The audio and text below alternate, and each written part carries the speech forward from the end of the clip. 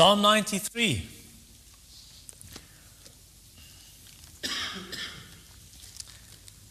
Psalm 93. It's a short psalm. 5 verses. Psalm 93 met 5 versies. And the theme, be still and know that I am God. Let's go to the Lord in prayer. Most High God, we draw near to you as sinners saved by the grace of our Lord and Savior Jesus Christ. O Lord, all the temptations that assail us, the temptations, the risings of sin within our hearts, when we are tempted to pride, tempted to unbelief, tempted to doubt, tempted to anger, tempted to lust, tempted to jealousy, tempted to disobedience, and so many sins, and yet His mercy is more. Thank you for the great mercy shown to us in the Lord Jesus, that you sent your Son, your only begotten, your beloved Son, to die for our sins. Lord, please cleanse us anew and wash our hearts in the blood of the Lamb, that we will be whiter than snow. In Jesus' name, give us an ear to hear what the Spirit says to the church. Amen. Now, Daniel in the Bible, the prophet Daniel, he had many visions. Visioene wat hy gesien het, né? So he had many visions, and in one of those visions in Daniel chapter 8, it was so overwhelming when God predicted the future and gave him prophecies about the future that he was so overwhelmed he became sick. For many days he lay in his bed sick because he couldn't understand what the Lord was saying about the future. And you know, I wonder if we aren't the same. We get confused, we get anxious, we panic, we get worried when we see what has happened over the past 20 months with COVID, lockdowns, evil governments, corrupt governments, loved ones getting sick, loved ones dying.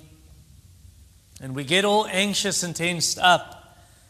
And you know, in the West, I'm talking about Western culture, Westerse wêreld, it's almost like you can hear the footsteps of the persecutors behind us. So, wanneer gaan die kerk vervolg word in Australia? When's persecution, when's the heat going to be turned on? In the United States, in Canada, in South Africa. And so what does the future hold, we wonder? What God wants us to do is what that theme says. Be still and know that I am God. And not only for Christians, God even says that to His enemies. Be still. So let's read Psalm 93. The Lord reigns. He is robed in majesty. The Lord is robed. He has put on strength as His belt. Yes, the world is established. It shall never be moved. Your throne is established from of old. You are from everlasting. The floods have lifted up, O Lord. The floods have lifted up their voice. The floods lift up their roaring. Mightier than the thunders of many waters, mightier than the waves of the sea, the Lord on high is mighty. Your decrees are very trustworthy. Holiness befits your house, O Lord, forevermore. So we're going to look at different attributes of God this evening. God se karaktereienskappe, sy volkomenhede, sy attribute, wat nou 'n anglisisme is. Number 1, sovereignty and eternity. Soevereiniteit of soeverein en ewig is die Here. That's in verse 1 and 2. So sovereign first. Now, Yosha helped us to cut down a large tree in our yard, and then Garden Service finished the job because he's only got a saw. He needs to work with diesel power. So they came with chainsaws when all the branches were cut off. They just finished the job. Now we got lots of wood, and we got a boma in our yard. So lots of wood and a fireplace makes a big fire. Now the Lord is also a fire. He's like a fire, the Bible teaches us, but He's like a fire that can burn without anything. He doesn't need fuel. He doesn't need wood. He doesn't need any other fuel. Remember when God appeared to Moses in the burning bush? What happened to that bush? Did it burn up? There was a fire, but the bush didn't burn up. God is a consuming fire, and yet God is a fire that doesn't need fuel to burn. So He's the Lord. He is Yahweh. He is I am who I am. So God is self-sufficient, self-standig, self-onderhoudend. God is self-sufficient and God is independent, onafhankelijk. He doesn't need us. God doesn't need His creation. Like that fire doesn't need the wood. God doesn't need our worship. He doesn't need the worship of angels. He doesn't need the worship of anyone. We read in Acts chapter 17, verse 24 and 25, God says that He does not live in temples made by human hands. He is not worshipped by human hands as though He needed anything, as He Himself gives to all of us life and breath and everything. We need God. God does not need us. A.W. Tozer said that if every single human being on the planet suddenly became blind in one moment of time, then the sun would still give its light and the stars will still give their light at night. And then he finishes the illustration by saying that's how God is. If every single human being on the planet tomorrow would become an atheist, then God would still be God. That would not change anything. It wouldn't change God in the least. God remains king. He sits as king, verse 1. The Lord reigns. He rules. And He's a king that does not need servants. He's a king that does not need an army. You see, earthly princes and earthly kings, they need, if you've got a king with a very large army, and that king has got an even larger army, then that is the stronger king probably. Or in Proverbs chapter 14 it says, without people a prince is ruined. So 'n prins word vernietig as hy nie 'n volk het om oor te regeer nie. God is not like that. Even if no one in the whole world worshipped God, even if there was no angel in heaven worshiping God, God would still be king. God would still reign. God would still rule. You see, the majesty of God is in God. Hy is nie soos 'n aardse prins, sy majesteit lê en hoeveel onderdane hy het en hoeveel soldate hy het nie. The majesty of God and the glory of God lies within Himself. Verse 1. The Lord reigns, He is robed in majesty. It says, so God se majesteit, His majesty covers Him like a robe.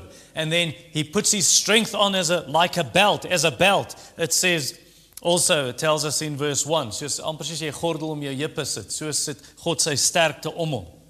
And by that very power, God has established the earth, hy die aarde gevestig. Verse 1, yes, the world is established, it shall never be moved. So why is the world established? Why does it remain steadfast? Because the one who made it is steadfast. The one who created all things, the one who rules over it. Now the Hebrew word there for steadfast, or established at least in verse 1, the Hebrew word there it's in the imperfect tense. The imperfect tense means it's something that happened in the past, but it's not completed yet. So if it says God established the earth, that happened in the past, Genesis 1 verse 1, in the beginning God created the heavens and the earth. But is so eintlik 'n onafgehandelde aksie. Nee, die regte woord is nie not completed. The right interpretation of that, it's something that happened in the past, but it's still got an effect in the future. And so what happens then, the implication of that is, God created the world in the beginning, but He's still involved. It's not that God is just now, He's created the world and He's turned His back and now the world just goes on by the laws of nature and natural disasters happen and God has got no control over that. No. God is the one who forms the thunder clouds, the storm clouds with His breath, with His hand. God is the one who keeps the stars. God is the one who keeps the planets moving in orbit. God is the one who feeds the lions and who feeds the ravens, the crows. God is the one who makes the grass grow. God is the one who lets the rain pour down from the sky. Psalm 104, Psalm 147. Nothing is left to chance. Niks word aan toeval oorgelaat nie. Luck, there exists no such thing as luck. Not even COVID, not even evil governors and evil kings and evil rulers of the earth, dictators, not even the floods happening or that happened in this past week in George in the Southern Cape. God sits as king over the flood, Psalm 29 verse 10. God is the one who sent the flood in the days of Noah that covered the whole earth. God says in Deuteronomy 32 verse 39, the Lord says, I wound, I heal, I kill, I make alive. There's no one who can save from my hand. God is the one who says in Daniel 2 verse 21, I set kings up, I cast them down. God is the one who says in Ephesians 1 verse 11, He works all things according to the counsel of His will. He's the sovereign one. Sovereign means that He's in control of all things. He's the sovereign ruler of the universe. So when it says in verse 1, you have established the earth. It's God. Yes, the world is established. It shall never be moved. It is not the sun that keeps the earth in its place. Want ek weet, wetenskap moet ons nou vir ons sê. Dis die massa van die son wat die aarde in sy plek hou en sy wentel. That's not true. What was created first? The earth or the sun? The earth. So who is it that establishes the world, that, as Job 26 verse 7 says, that hangs the earth on nothing? Who is it? It is God. And God who controls everything in the world. So no meteor is going to wipe the earth out. So-called climate change will not bring an end to the earth. Verse 1 says, the world is established. It shall never be moved. Only when Jesus returns, He will melt the planets and the stars and the sun and the moon, according to 2 Peter chapter 3, verse 10 and verse 12. And even then, He will not completely destroy the earth, but He will create a new heavens and a new earth in which righteousness dwells, 2 Peter chapter 3, verse 13. Or is it? Yeah, verse 13. And so back to verse 1. The world is established, it shall never be moved. Why is the world established? In verse 1. The answer is in verse 2. Because God's throne is established. Sy troon staan vas. Dis hoekom die aarde vas staan. Because God controls all things and He holds it. He holds it in His hand. God rules heaven and the earth and the seas and all that is in them. Psalm 135 verse 6. You rule the raging seas. When its waves rise, you still them. Psalm 89 verse 9. Psalm 115 verse 3 that says, our God is in the heavens. He does all that He pleases. So die Here is absoluut in beheer van hierdie dinge. Sy troon is oor alles. Hier sê dit vir ons in vers 2, sy troon is gevestig, sy troon staan vas. All right, so that's the sovereignty of God, His rule. Let's look at the eternity of God, sy ewigheid. So when you watch a movie, and at the bottom of the screen, suddenly the screen goes black, and then at the bottom it says, or in the middle, 20 years later. Now for the people in the movie, the characters in this story, it's 20 years that has now progressed. And time has passed. But for you watching the movie, it's about 3 seconds. It works something of that sort. It works with us and God. So God is the creator of time. Genesis 1 verse 1, in the beginning. God's the creator of time, and God can work in time if He wishes, but God is not bound to time. He's not limited by time. God exists outside of time. Not like us who are caught up in time. God rules. God exists. Since when? Verse 2, end. From everlasting. Since forever, God has existed. So God is outside time. Psalm 90 verse 2, from everlasting to everlasting, you are God. Psalm 102 verse 27, your years will have no end. Isaiah 57 verse 15, you who inhabits eternity. Hy bewoon die ewigheid, dis sy plek, is ewigheid. Hy is net ewig. To the Lord, 2 Peter 3 verse 8, one day is as 1,000 years. And now you would want to say, then 2 days must be like 2,000. No, then 1,000 years is as one day. God doesn't exist in the realm of time. God does not have a past or a future. Hy het nie 'n verlede of 'n toekoms nie. God simply exists in the eternal now. This morning, I think either we read it or we sang it in one of the songs. Who was and is to come. God wat is en was en wat sal kom. Now listen to this quote by John MacArthur. God was and is to come all at once. So God exists in one moment of time for us, but for Him, you can't even say one moment in eternity. I can't think outside of time because we exist in time. But God exists in Revelation 22 verse 21 and in Genesis 1 verse 1 simultaneously. Terselfdertyd. In one moment He exists, beginning of the Bible, end of the Bible. Because there's no time with God. God is an eternal being. Verse 2 again. You are from everlasting. God begins where? Nowhere. God ends nowhere. Hy begin nêrens, hy eindig nêrens. God's center is everywhere. God's center is everywhere. His circumference is nowhere. Sy center is oral, sy omtrek is nêrens. To quote one of the Puritans called Thomas Watson. Should I ascend to heaven? You are there. Should I go to the world of the dead, to Sheol, to try and make my bed there? You are there. You cannot escape from God. You go anywhere, and God is there. Not a part of God. God in His fullness is there. You cannot measure God in kilometers. You cannot measure God in light years. You cannot say, let's walk from here to Cairo, or let's walk from here to Stockholm. Let's walk from here to wherever, Vladivostok.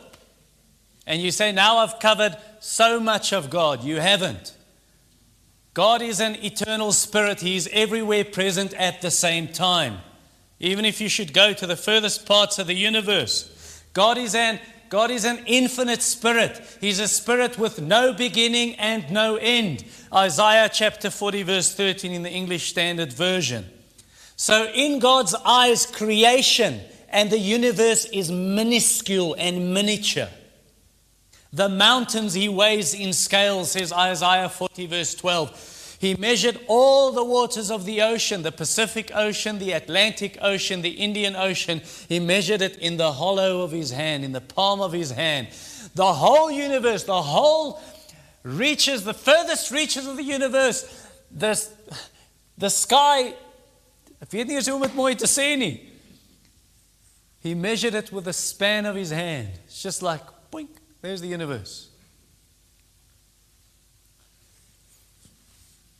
And then God fills the universe.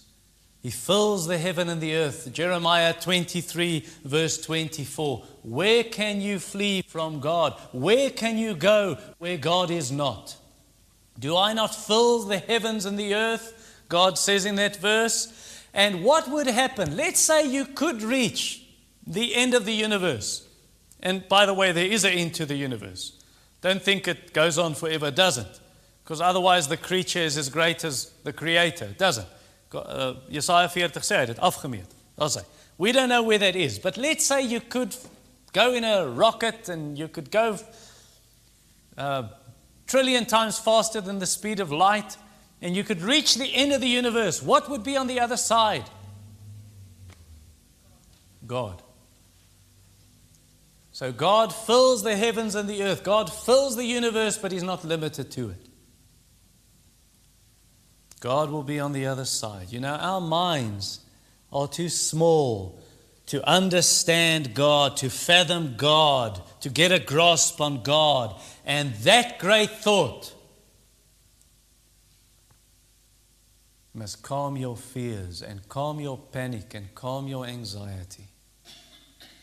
Maurice Roberts, a Scottish author, says, the mere thought of God should end all anxiety.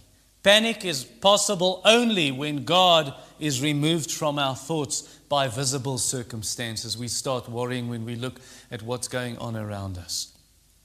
There is no situation in life too hard for God. That impatient urge inside us to resign and run away when times are difficult, that is unworthy of the children of God.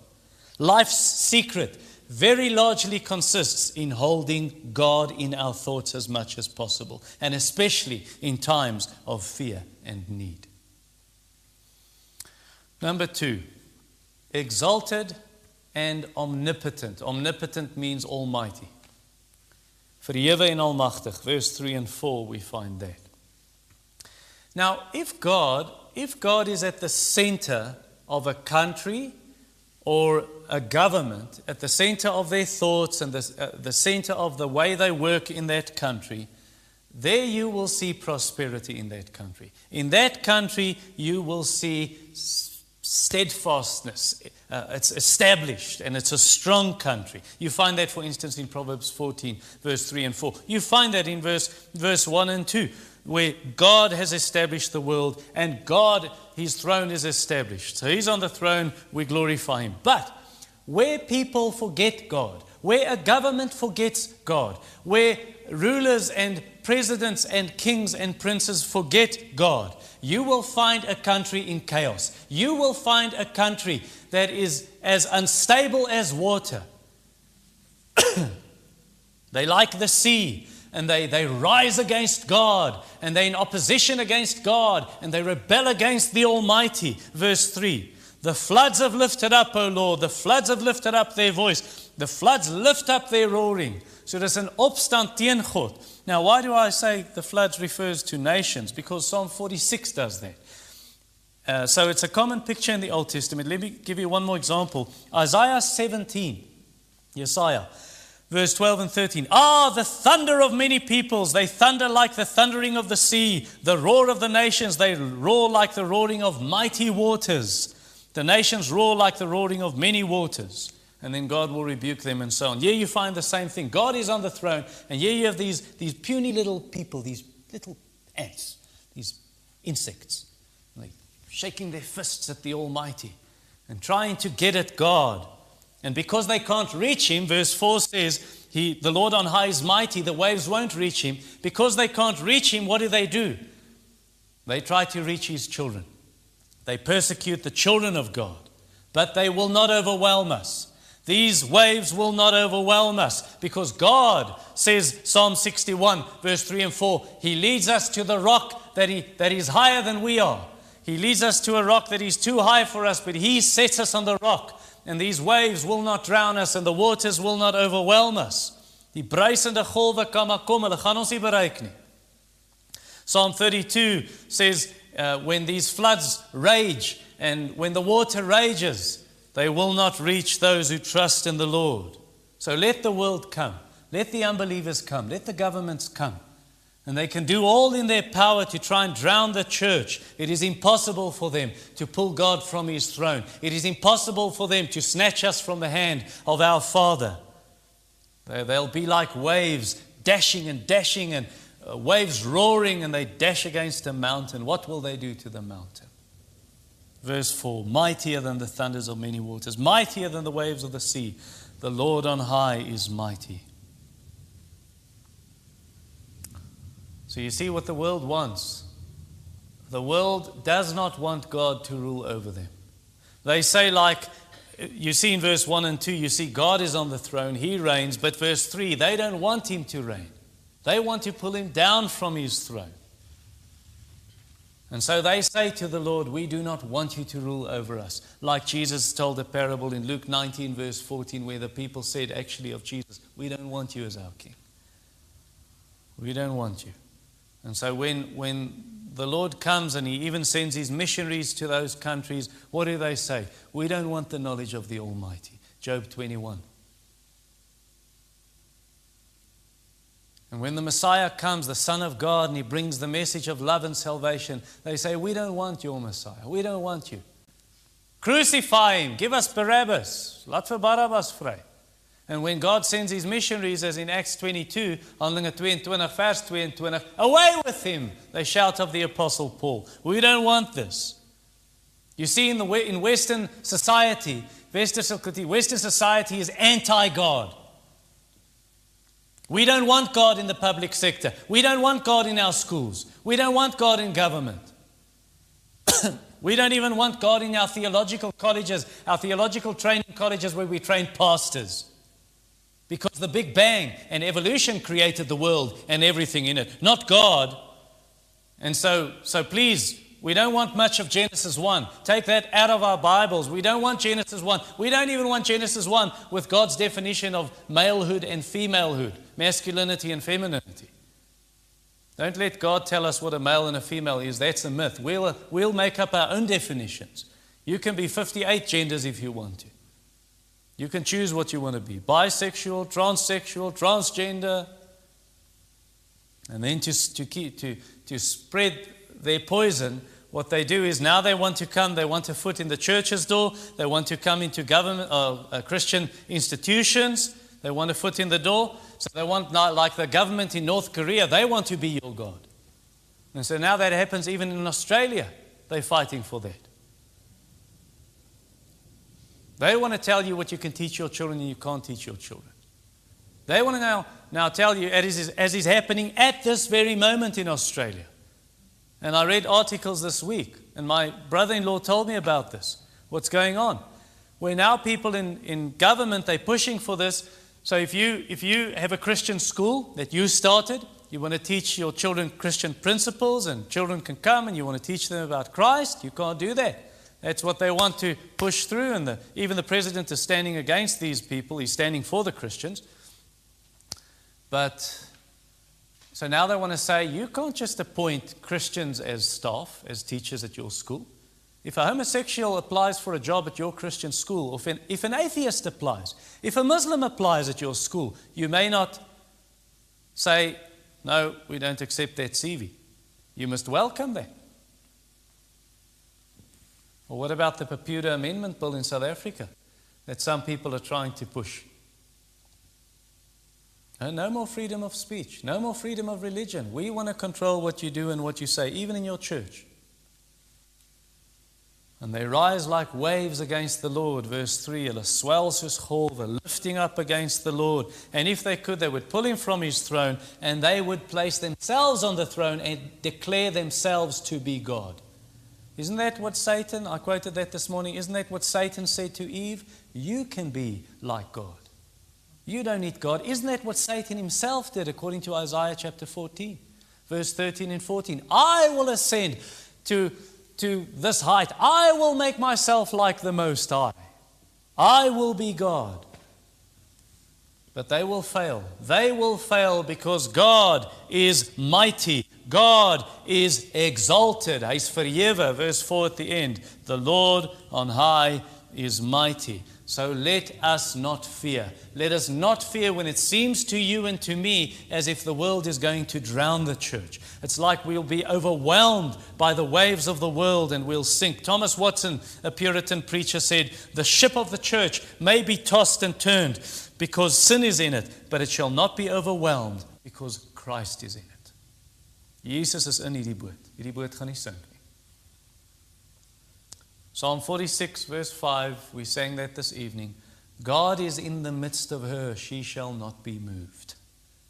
Die Here is in ons midde. And Jesus rules the earth on our behalf. Jesus rules the whole universe on our behalf. Ephesians chapter 1 in verse 22, where it says that God gave Him as head, God put all things under His feet and gave Him as head over all things to the church. So the Lord Jesus reigns, the Lord Jesus rules, and let all the powers of hell come with all their dark designs. They shall not overwhelm the church of Jesus. I will build my church, and the gates of hell shall not prevail against it. Charles Spurgeon, quote, kings or mobs, emperors or savages are all in the Lord's hands, and he can forbid their touching a hair of the heads of his saints. So Jesus as hy wil, he can say to all these evil emperors and governments, you shall not touch one of my children. If he wishes to say that, you will not lose a hair from your head by the command of our King, the King of Kings and Lord of Lords. So if you build your life on the Lord Jesus, you are building on a rock. And if you build on this rock, you are untouchable. 1 John 5 verse 18, the evil one does not touch us. Verse 4 again, the Lord on high is mighty, and you are in his hand. Hy is verhewe. Daai golwe kom nie by hom uit nie. Hulle probeer. Hulle gaan nie daar uitkom nie.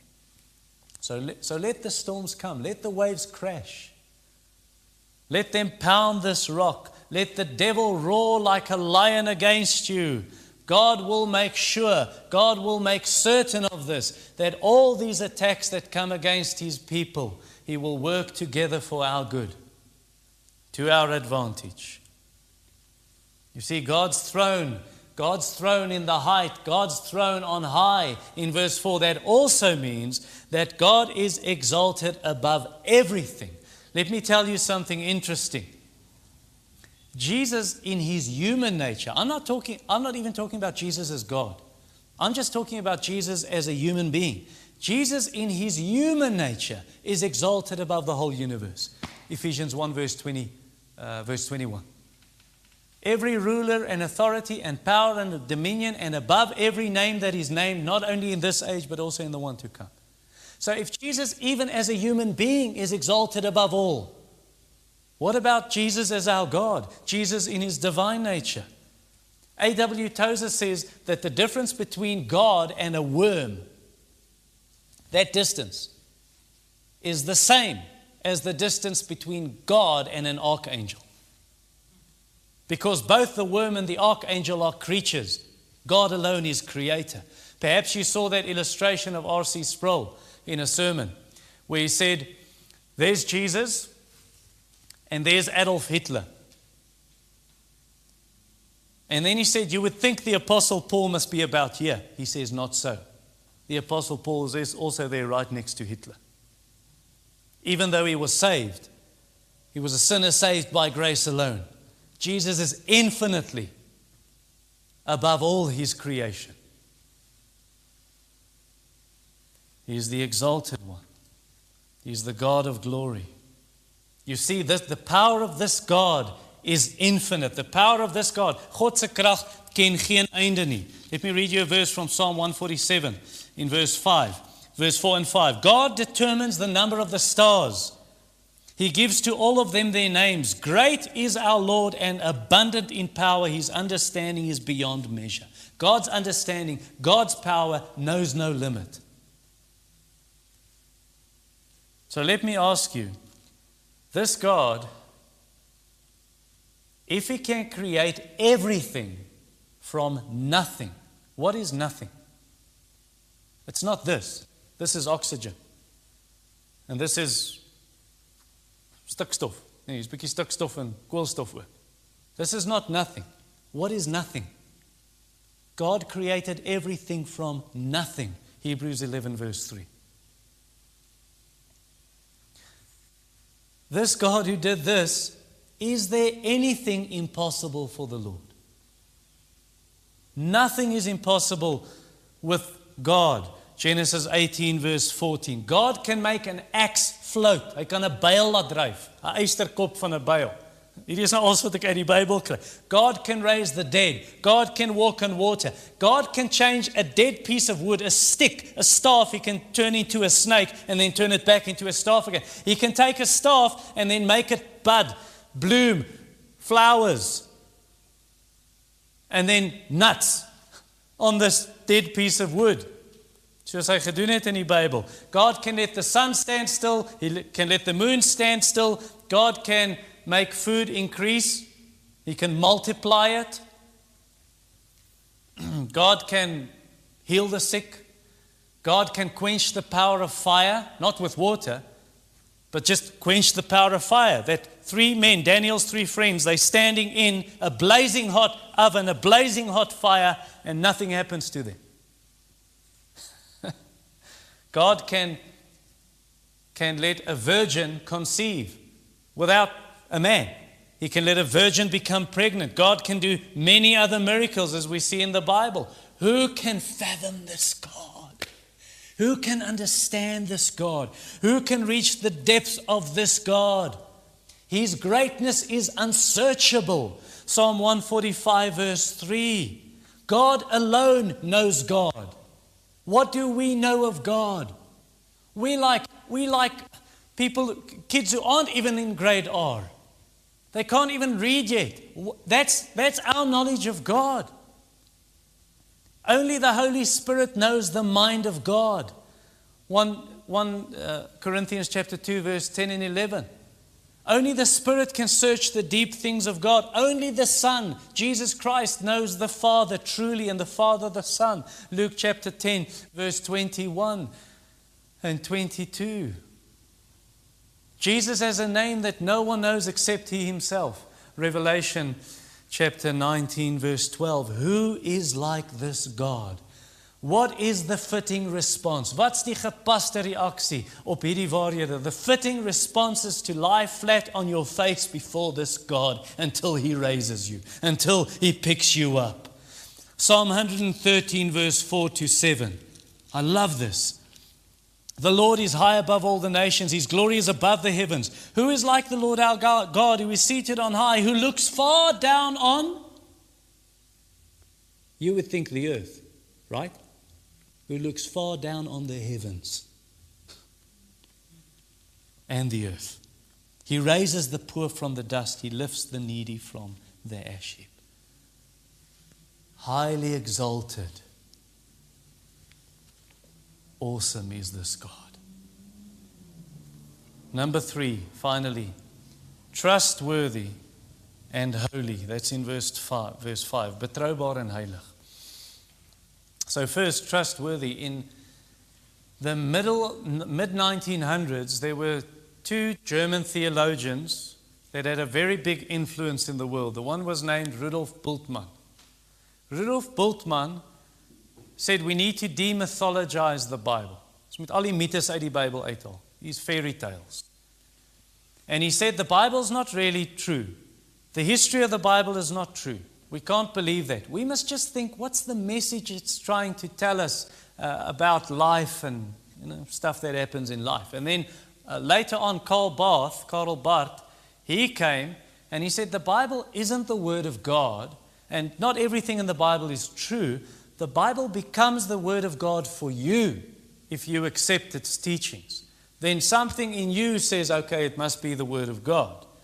And so a group of evangelical theologians and preachers, they fought against this. And in 1978, they drew up what is called the Chicago Statement on Biblical Inerrancy. Hulle wou wys maar die Bybel is die woord van God en is foutloos, is waar. And so a group of theologians did this. Now, why do I say that? Because verse 5 says, your decrees are very trustworthy. Ich bepalings of getuienis is baie betrouwbaar. This is the king sitting on his throne, and when the king speaks, what he speaks is true. What he speaks is trustworthy. So there are no errors, there are no mistakes, there are no lies in the words that God speaks. It is all true. Even if atheists come and liberals come, and they're in South Africa also, and by die NG Synode, baie van hulle. Even if they come, and even if people from other religions come and they say that the Bible is just a human book, you can't trust it. Don't believe them. Verse 5 says, God's decrees are very trustworthy. I remember an atheist saying to me that the Bible contradicts itself. Die Bybel weerspreek homself. I asked him where and he couldn't tell me. Or I saw a debate between a Christian, James White, and a Muslim. And the Muslim said, yes, but the four Gospels, Matthew, Mark, Luke, and John, is full of mistakes and you can't trust it. Or even when I was a student, one of my lecturers at the theological school said that the Bible is infallible, but it's not inerrant. There are many mistakes in the Bible. Ja, hy het dit vir ons gesê in die klas. Is onfeilbaar, maar is nie foutloos nie. I didn't even know why they allowed a guy like that to teach at the seminary. Or at Tukkies, one of the lecturers, in the first year, this student walked in, it's his first year, one of the very first classes, the lecturer takes the Bible and says, this book is just a bunch of human opinions, it's twisted. Hierdie is menslike gekinkel, dit was sy woorde. Hierdie boek's menslike gekinkel. And right now, in the Baptist Union of South Africa, there are a group of pastors who say the Bible is not inerrant. Die Bybel is nie foutloos nie. There are errors in the Bible. There are mistakes in the Bible. Baptist pastors in South Africa. Listen, the Bible is the inspired Word of God. 1 Thessalonians 2 verse 13, Paul says, when we preached to you, you accepted it. You accepted it not as the word of men, but for that which it really is, the Word of God. 2 Timothy 3 verse 16, all Scripture is God-breathed. All Scripture is inspired by God. 2 Peter chapter 1, verse 20 and 21. Knowing, first of all, no prophecy of Scripture comes from someone's own interpretation.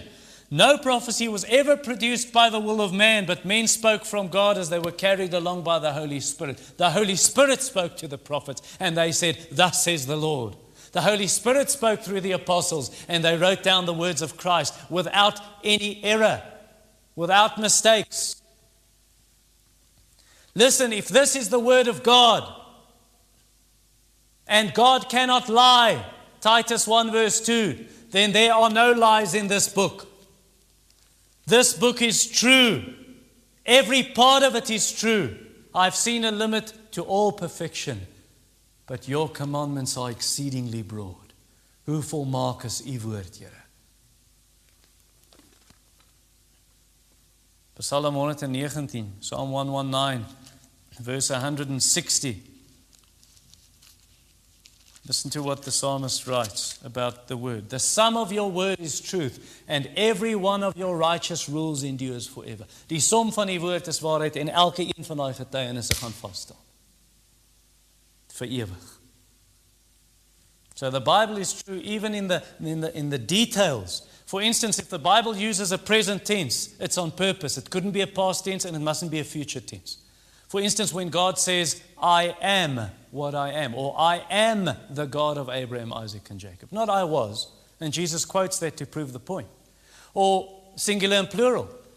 When it says in Galatians 3 verse 16, God made this promise and he said, this promise is to Abraham and his offspring. And then Paul says, it doesn't say offsprings, plural, but offspring, singular, referring to Christ.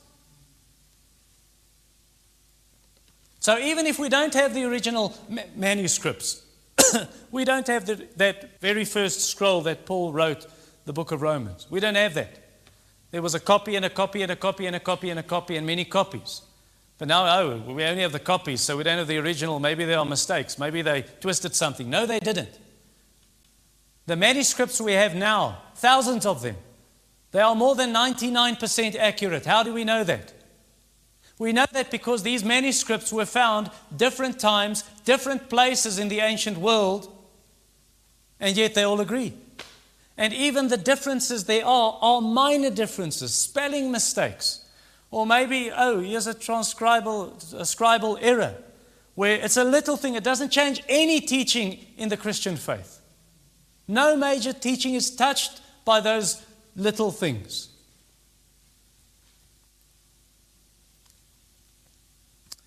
The Word of God is inerrant, foutloos. It's inerrant. There are no errors. It is purer than silver that is purified 7 times. Psalm 12 teaches us. Let me just ask you this question. Are you aware of any contradictions in the Bible? Because there are people that the Bible contradicts itself. If someone says that to you, just ask them where.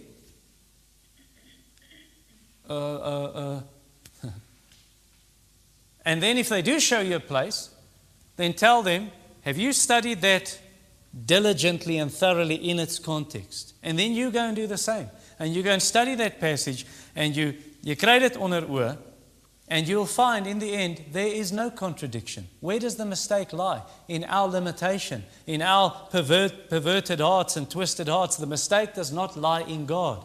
I preached 2 sermons on this many years ago. 2 sermons. The titles of those sermons was Errors in the Bible and More Errors in the Bible. Foute in die Bible en nog foute in die Bible. And I went through all these so-called mistakes in the Bible. You just read them, and there's a rational explanation for all of them, every single one.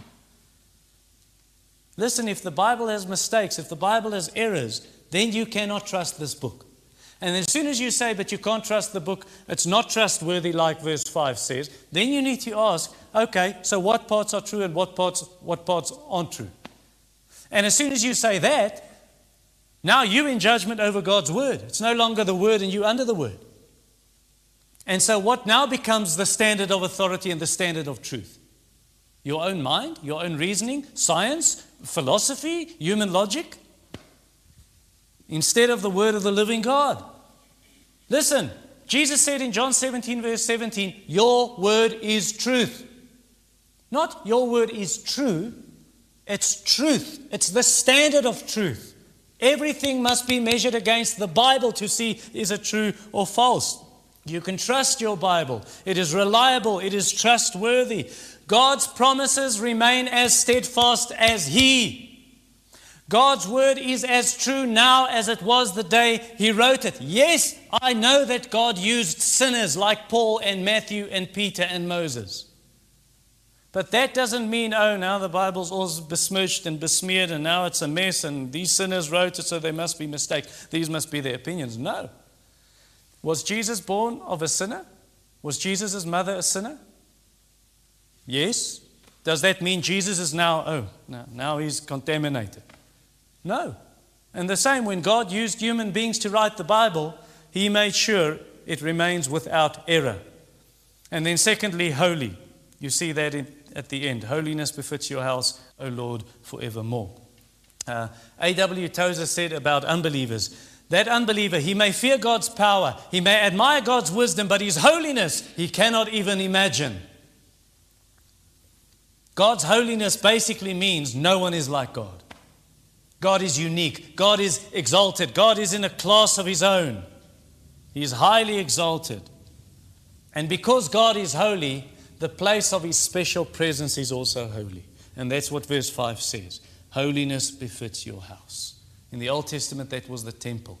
And especially the Holy of Holies. There was one part in the temple of God. No one could enter there.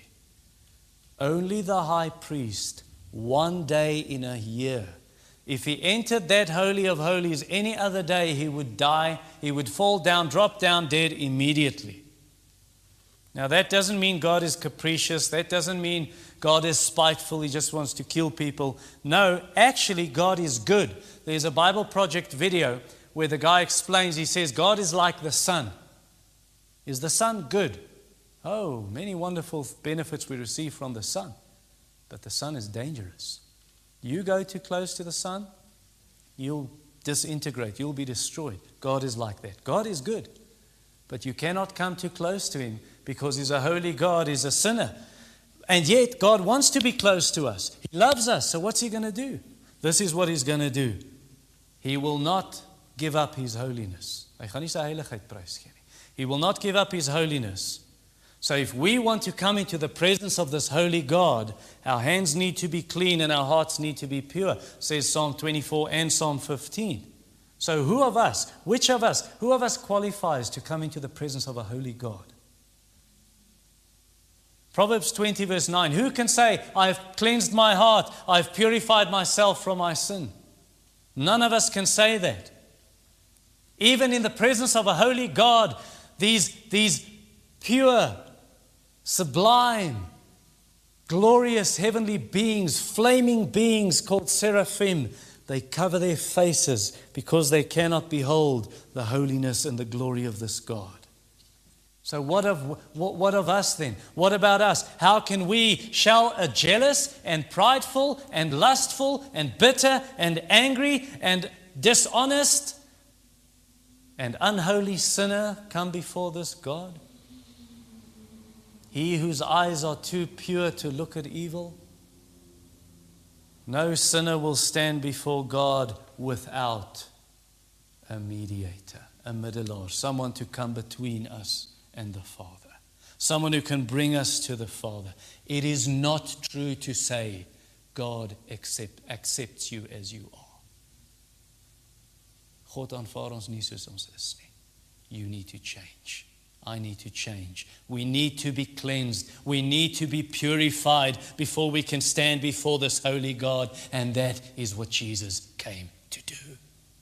Jesus came through his perfect life and his death on a cross to forgive us, to cleanse us, to make us acceptable, to purify us. And if you trust in the Lord Jesus Christ, then the Father accepts the perfect life of Jesus and the death of Jesus in your place. So God the Father no longer looks at you. He looks at one and one only, his beloved and perfect Son. And if you are hidden in the Son, if you trust in the Son, if you believe in the Son, then his blood will cleanse you from all sin. And the Lord Jesus will cover you. Like I said this morning, the baby chicks, die kuikens, the chicks come under the wings of the mother. And you're safe. And so the Father sees you perfect, because you are hidden behind the Lamb of God. Is this the God you worship? This God who is so holy, he will not look at sin. Is this the God you worship, the God who is so loving that he becomes a human being and nails pierce his hands and his feet? He's butchered, he's slaughtered like an animal. Is this the God you worship? And he does this out of love to sinners to save us so we can be with him forever. If this is not the God you worship, you are worshiping an idol.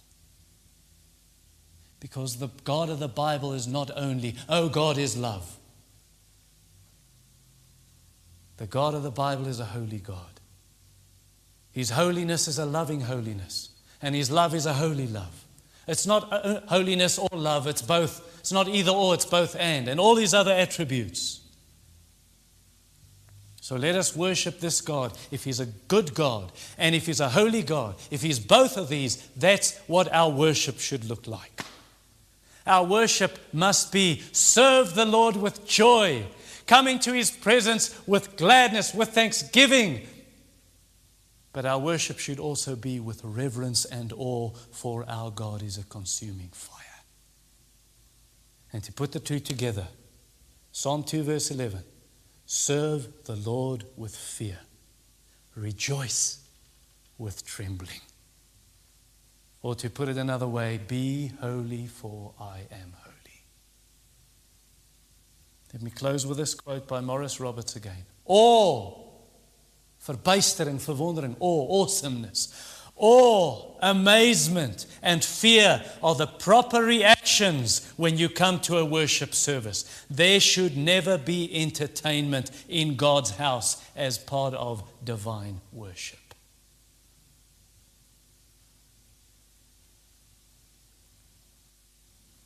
God is in his holy temple. Let all the earth be silent before him. Be still and know that he is God. Lord our God, we muster all our knowledge and strength and wisdom and vocabulary, all the words we can bring. It is not sufficient, it can never be enough to worship you, the Most High. Oh, even our hearts. We can bring all our emotions of reverence and awe and fear and love and joy. What is that before the infinite one, before the Almighty? So we just come and lay ourselves before you and ask, oh Lord, will you lift us up? Will you pick us up? We bring our worship in faith in Jesus, trusting that that is enough. Your Son is enough. Your Son is the perfect one. Receive now the praise we sing to you. For Jesus' sake, amen.